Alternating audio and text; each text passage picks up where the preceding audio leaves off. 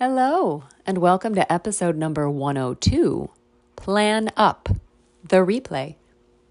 Do you wing things like job interviews and dates? How has that gone for you? Have you fallen flat, forgotten what you wanted to say?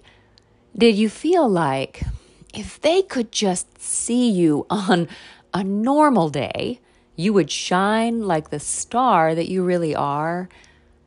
It turns out that just being yourself is harder than it ought to be. This week's episode is a shorty, all about planning for these types of things so that you come across as the best of you rather than the stumbling, tongue-tied, nervous version.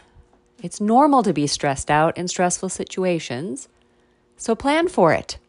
All right, let's get going, and thank you for listening.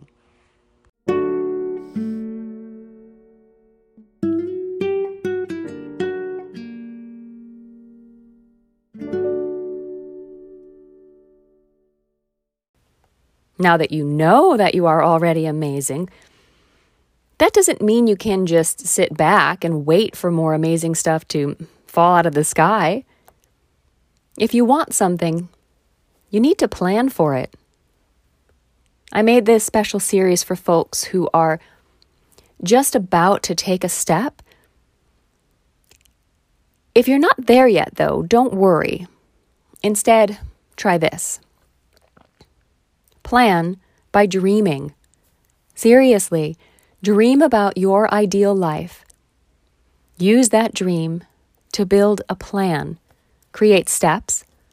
Then you can start working toward that beautiful future. But if you're now ready to do something, let's make the plan. Let's say you're going to interview for a job. First off, good on you. Way to get in the door. That is not easy, and you should be proud of yourself for getting this far. Let's take it all the way. Step 1. If you haven't already, be sure to familiarize yourself with the organization you are interviewing with. Take time to be sure their values align with yours. Step 2. Google standard interview questions and answer them, really, as though you are in the room with people asking them. Do it out loud. Record it if you want. I'm not suggesting you memorize your answers, but be comfortable with them and be honest. Oh, quick side note. When asked what your flaw is, do not say perfectionism. But do pick a flaw that you are working on so that you can say, well, I do X, and here's how I'm managing it, and here's how I'm getting better at it. Step 3. Keep in mind that an interview goes both ways. It does, really. That means you should come up with some questions about the job, about the organization, about the team you'll work with, that will help you decide if you want that job. Might look good on paper, but when you get in the door, you find that the team you're working with does not mesh with you. Step 4. Be yourself. If you walk in the door in a gorgeous suit that you love wearing, and the whole office is in Hawaiian shirts and flip-flops, maybe that's not the right place for you. Might be a fun interview, though. Remember that every time you interview, it's great practice.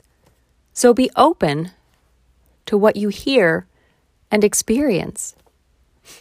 Okay, let's say you're going on a first date. I don't know about Googling people because I'm old, and that seems invasive to me, but if that's what you do, go for it. After that, I think it's worth thinking about what your goal is for the date. Yeah, your goal. Long-term relationship, short-term relationship, just getting to know people, roll in the hay. It's all okay stuff, but be honest about what you really want. Think about what you want to know about the person you're meeting and ask questions. Be open here too. Dud dates make good stories. So it's worthwhile even if the person is the opposite of the one. What about a presentation or a speech, something like that? Think about your audience. Know your facts. Again here, practice. Say it out loud. Do it again and again until you've caught all those ums. Sometimes I record my thoughts on my phone while I'm driving. Like, I don't do video, just talking. If you don't feel you have enough prep time, be creative. Try something like that. Just practice talking out loud. Shower? In the car? Who cares?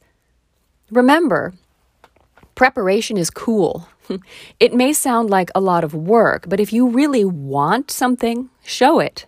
Prepare for it. Don't play coy when you ask for a raise. Know your worth and then ask for it. Don't play coy when you ask for a job or a date. Plan your side of things and then be open to the experience. And good luck. Thank you for listening to Finding Your Worth. I encourage you to listen to this episode or this whole series again when you need a boost. You, the real you, is absolutely fantastic. And don't you forget it.